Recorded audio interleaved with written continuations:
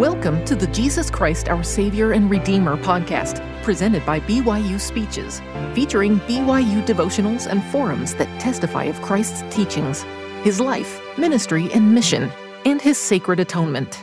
Be sure to check out our other podcasts by searching BYU Speeches wherever you get your podcasts, or by visiting speeches.byu.edu/podcasts.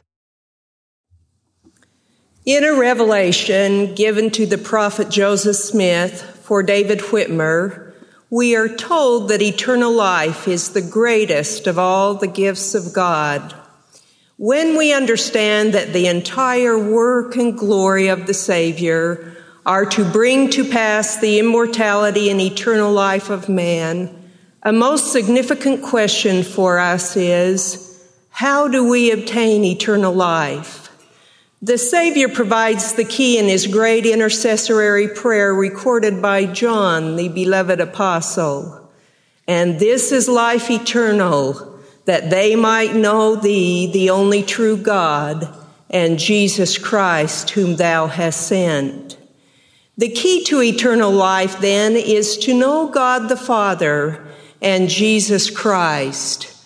Here at BYU, as at any university, we are engaged in the business of knowing. Our knowledge is tested on exams, on papers, in laboratories, and in applied settings. If you are like me, some of those things we know just long enough to take a test, and there are other things we know and retain long past any examination. I believe that the knowing spoken of by the Savior is far above knowing of facts, techniques, or theories. To know Jesus Christ requires a different kind of knowledge. To gain eternal life, we cannot merely be acquainted with Him or recall some factoid about His life as if we were playing a trivia game. We cannot simply read about Him. Knowing Him is more than knowing His doctrine, and certainly more than professing His doctrine. The New Testament tells of many who spent time with Jesus, who heard His words and even saw His miracles, but who sadly never knew Him. Knowing Him in the way that He has counseled and pled with us to know Him requires everything we are, and in the end, changes our beings forever. Elder Vaughn J. Featherstone describes the transforming power of knowing Him in this way. One who truly knows Him does not, nor cannot, nor will not forget Him, ever. Whatever daily task, pleasure, sport, or activity we may be involved in, His desires are supreme in our lives. If we become careless in the way we wear the garment, haphazardly use the Lord's name, or serve only socially in the church, we clearly do not know Him. We might even know the church is true, but actually knowing Jesus Christ would dramatically change our conduct. We would no longer have a disposition to do evil. Rather, we would feel absolutely submissive to His will and turn our lives over to Him. Knowing Him is much, much more than knowing about Him. End quote. We gain understanding of the power of knowing Him when we reflect on His visit to the American continent. What happened changed the way those people knew the Savior. His words had been available to them for their entire lifetimes. Believers among them had taught of Him and prophesied of Him. But when the people really knew Him, their civilization changed for nearly 200 years. This dramatic change in the Nephite society came because each individual had a thorough knowledge of the Savior. It wasn't a group of experience, although I'm sure their testimonies were strengthened by each other. Rather, this was an individual experience, a very personal experience. And as Jesus showed Himself to the multitude gathered at the land bountiful, and invited each to go forth one by one, saying, "Thrust your hands into my side. Feel the prints of the nails in my hands and in my feet, that ye may know that I am the God of Israel and the God of the whole earth, and have been slain for the sins of the world." Through this powerful testifying experience, hearts were softened and converted, and agency used to follow him and know him. Sooner or later, every person who has lived on this earth will be given knowledge regarding the divinity of Jesus Christ. When he comes the second time, the signs of his divinity will be so overwhelming that every knee shall bow and every tongue shall confess that Jesus is the Christ. But as section 76 explains, that type of knowing does not result in a place in the celestial kingdom. Clearly being acquainted with or being willing to acknowledge that Jesus is the Christ has limited value in the eternities. Brigham Young has said the greatest and most important of all the requirements of Father in heaven and his Son Jesus Christ are to believe in Jesus Christ, confess him, cling to him, make friends with him, open and keep open a communication with our Savior. In a recent conference address, Elder Dallin H. Oaks indicated the ultimate priority of Latter-day Saints should be to seek to understand our relationship to God the Eternal Father and his Son, Jesus Christ, and to secure that relationship by obtaining their saving ordinances and by keeping our personal covenants, end quote. One of the reasons a mere acquaintance is not enough is that it does not have the power to change us. That type of knowing leaves us as natural men and women. Unlocking the key to eternal life is unlocking the power to change our lives, which power comes from the Savior, Jesus Christ. Elder Neal A. Maxwell describes the process of the mighty change, quote, "The more we know of Jesus, the more we will love him. The more we know of Jesus, the more we will trust him. The more we know of Jesus, the more we will want to be like him and to be with him by becoming the manner of men and women that he wishes us to be," end quote. How then do we come to know him?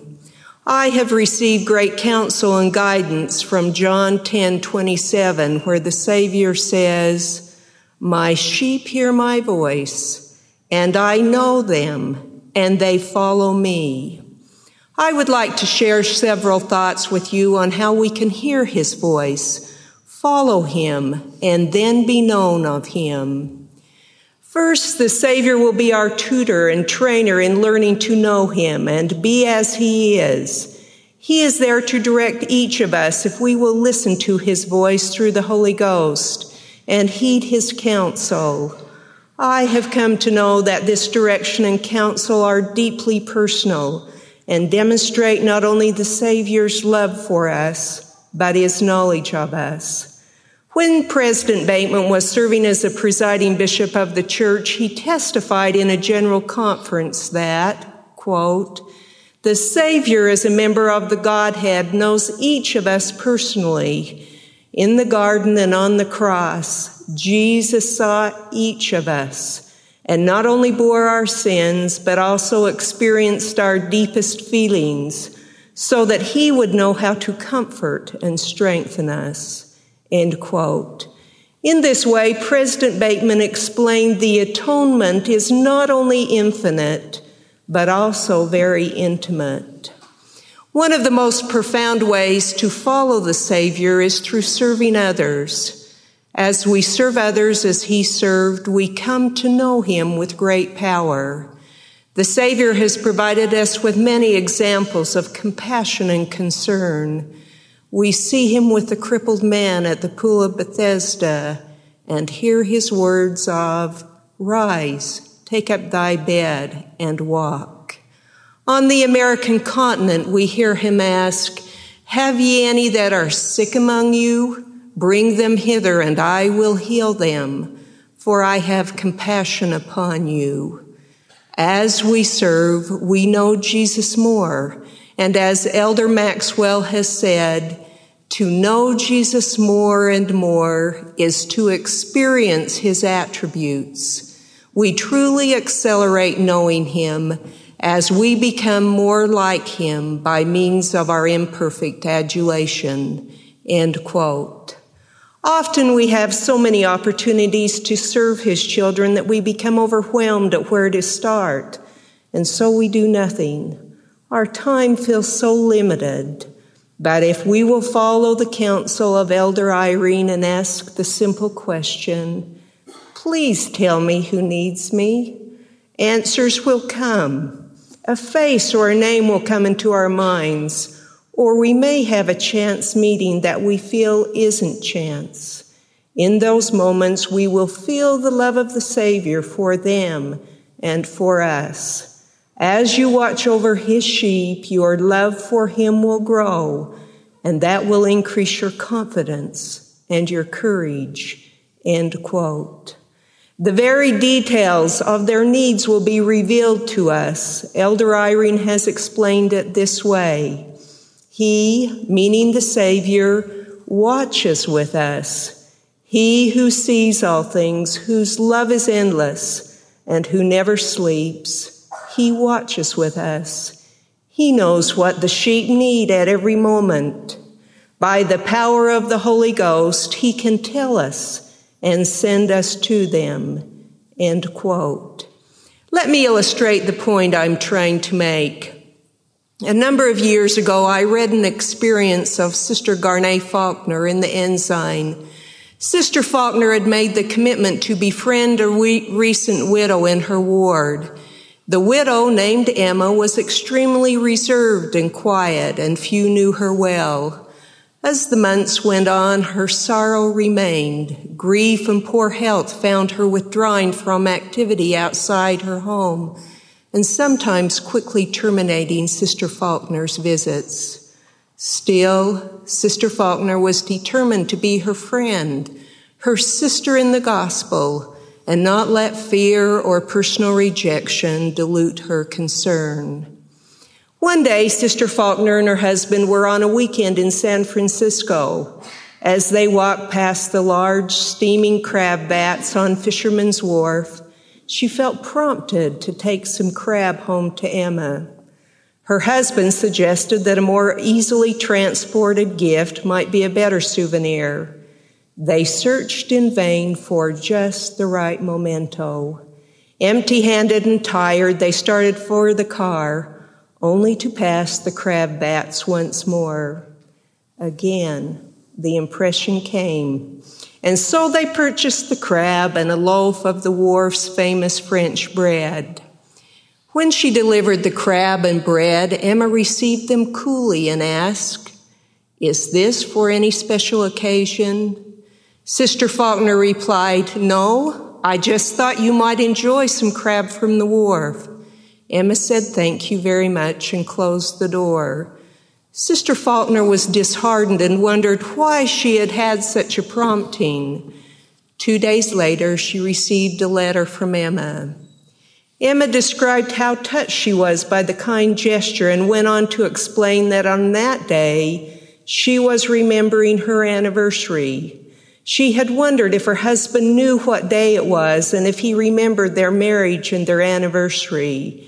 She recalled their first trip to San Francisco and the purchase of steaming crab and a loaf of French bread.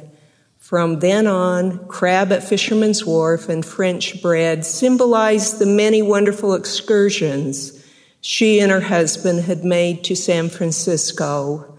Then Emma said, "At the close of the day, when I opened the door and saw you standing there with a loaf of bread and a package of fresh crab, it was like a direct message. You denied knowing it was a special day. Therefore, I felt it was Ed's way of saying, happy anniversary. I do remember. The Savior knew the intimate details of Emma's grief, sorrow, and loneliness, and because he knew her, he could give just exactly the right counsel to Sister Faulkner.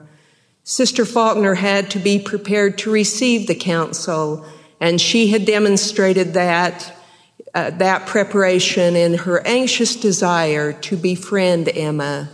And when the counsel came, it was precisely what Emma needed, and Sister Faulkner became the instrument to do what the Savior knew Emma needed to have done. President Monson has counseled, quote, acquire the language of the Spirit. The language of the Spirit comes to him who seeks with all his heart to know God and keep his divine commandments. Proficiency in this language permits one to breach barriers, overcome obstacles, and touch the human heart. End quote. One of the most powerful insights I have had in my life is that hearing his voice through the Holy Ghost and acting on the promptings are spiritually synergistic. As we hear and then do, we become more capable of hearing a more refined signal than we have been able to hear before. The result of this upward spiritual spiral is increased auditory and functional capacity as we are taught how the Savior thinks, teaches, and acts. Through these kindergartens for our character, we learn how to be like him. An incident from my own life demonstrates this principle. One day I returned home from work. It had been a particularly difficult day, and I felt the burdens of the world. I was extremely fatigued, emotionally and physically. I had not been home long when I felt impressions of a still small voice that I should go to the home of a woman that I had taught for a number of years.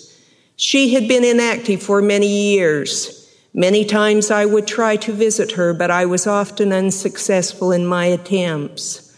On the few occasions when I was able to visit her, I came to know that she had a strong belief in a Heavenly Father, but had been offended many years previously and had difficulty with some of the teachings of the church.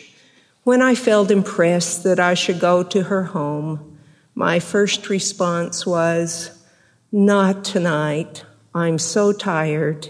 It can wait until tomorrow. But as often the case, the impressions continued to come more strongly.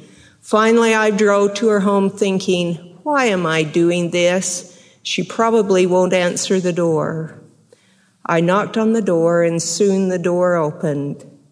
I could tell that she was extremely distraught. She invited me in, and her first words were, how did you know to come? I responded that the promptings had been there.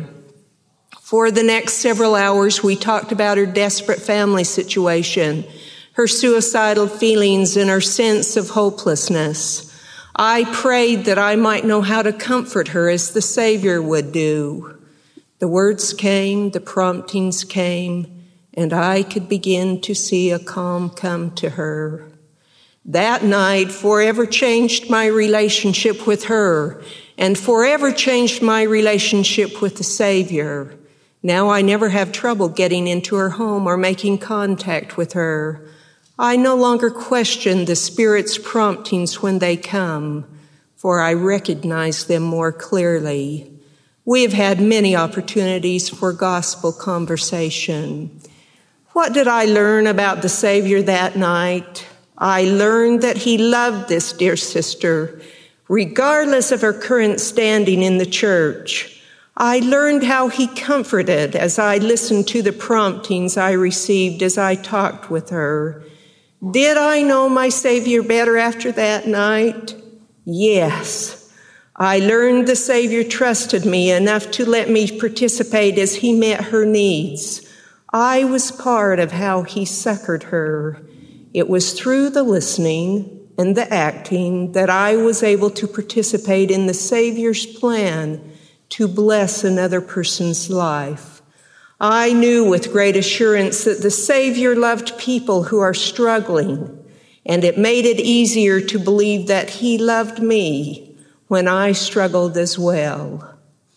We come to know the Savior as we try to emulate him, particularly in charity.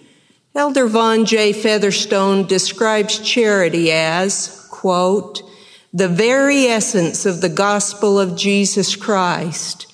It is the very conduct and total being of the Savior.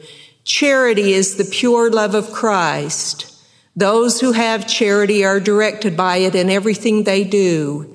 It becomes the central motivation for their living and being, end quote. This trait of charity allows our eyes to be open to seeing one another as he sees us. One of our nursing students learned that being like the Savior is more than being able to teach charity, describe charity, or even profess charity. Let me quote from her journal. I learned the deeper meaning of charity when I cared for a wheel-bound HIV patient who had lesions on his hands and buttocks. He was pale as a ghost with red spotted rash consuming his body. He wore dark sunglasses, which made him seem even more ghostlier, and his partner sat at his bedside. Initially looking at the man made me physically ill to my stomach. I felt like I should hold my breath, toss the patient his gown, and spend as little time in the room as possible, for I feared that somehow he would sneeze, I would catch his disease and bring it home to my husband and 10-month-old baby. However, when his mother entered the room, she went to him and kissed him on the forehead and whispered, "Sweetheart, I will never leave you." The words "charity never faileth" came to mind and my soul melted. I put on my gloves, picked up a bottle of lotion at his bedside, and asked him if he wanted a back rub. That day I felt like I understood the words of the Savior more than ever before. If ye have done it unto the least of these my brethren, ye have done it unto me. I have been raised with the belief that homosexuality and IV drug abuse are immoral, unethical, and simply wrong. I do believe that there comes a turning point in each person's life.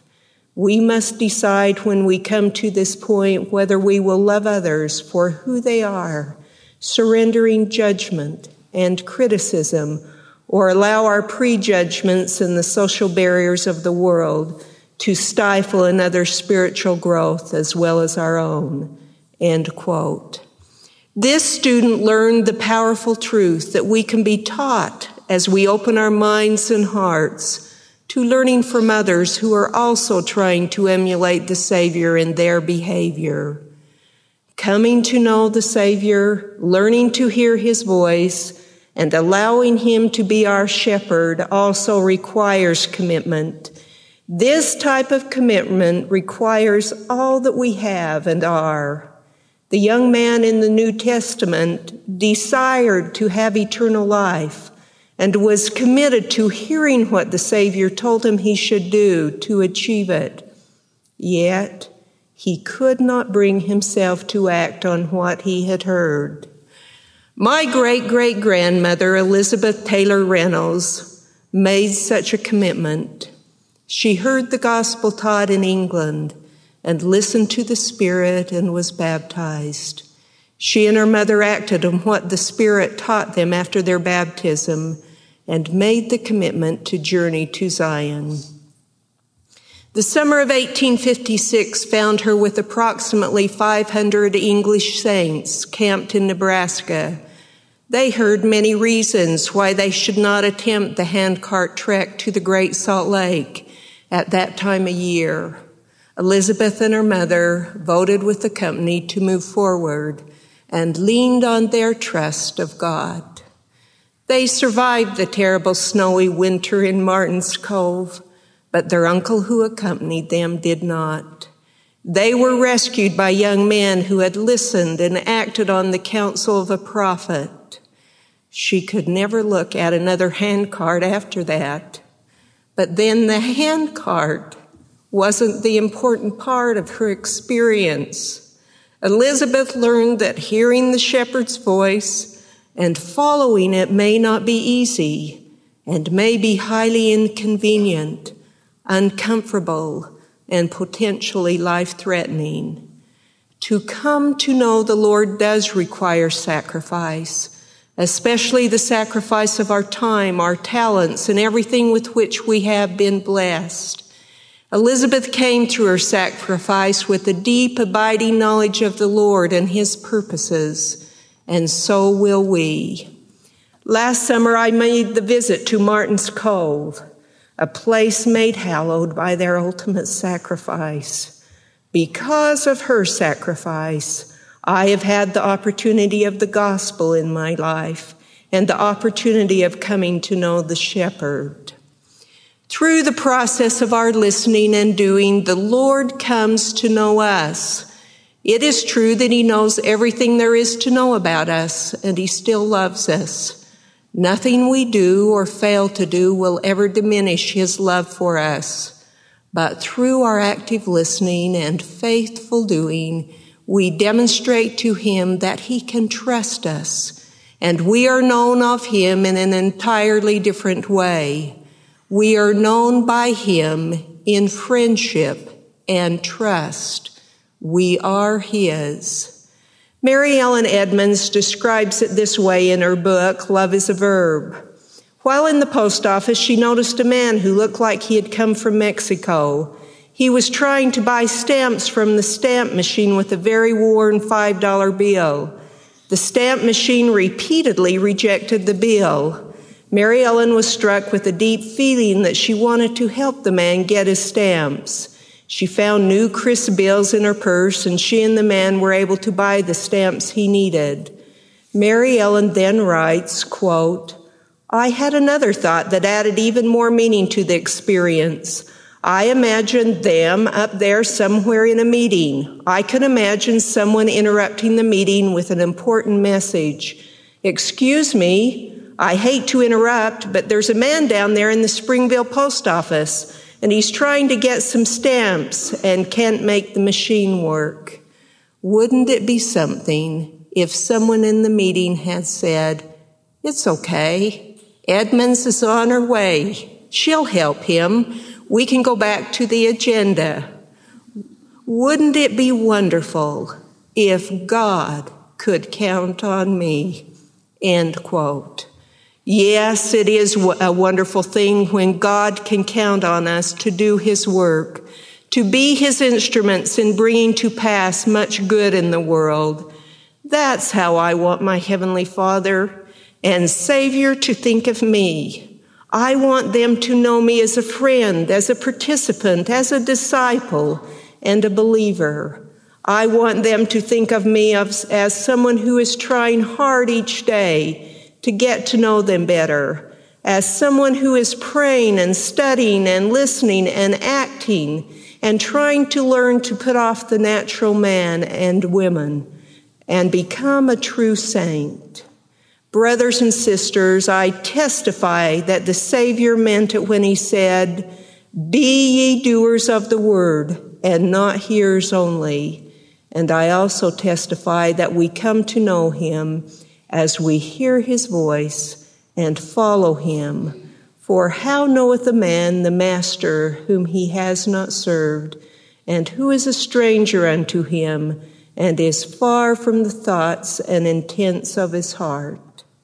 My grandfather left his wife and 8 children to serve a mission when my father was but a baby. My grandfather's mission president was the Apostle Melvin J. Ballard.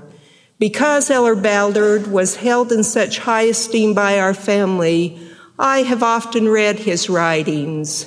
He, as one who knows God and His Son Jesus Christ, describes what it would be like to come into the presence of the Savior. One evening in the dreams of the night, he found himself in the temple. he was informed that he would have the privilege of entering one of those rooms to meet a glorious personage. He describes it this way: "As I entered the door, I saw seated on the raised platform the most glorious being my eyes have ever beheld, or that I ever conceived existed in all the eternal worlds. As I approached to be introduced, he arose and stepped towards me with extended arms, and he smiled as he softly spoke my name. If I shall live to be 1,000,000 years old, I shall never forget that smile. He took me into his arms and kissed me, pressed me to his bosom and blessed me until the marrow of my bones seemed to melt. When he had finished, I fell at his feet, and as I bathed them with my tears and kisses, I saw the prints of the nails in the feet of the Redeemer of the world. The feeling that I had in the presence of him who hath all things in his hands, to have his love, his affection, and his blessings was such that if I can receive that of which I had but a foretaste, I would give all that I am, all that I hope to be, to feel what I then felt." End quote. My prayer is that we may all know the Savior and be known of him, that we might engage in the powerful process of hearing the shepherd's voice and following him, and in the process become like him, that we may be counted among his friends and enjoy a life like his, eternal life, the greatest of all the gifts of God.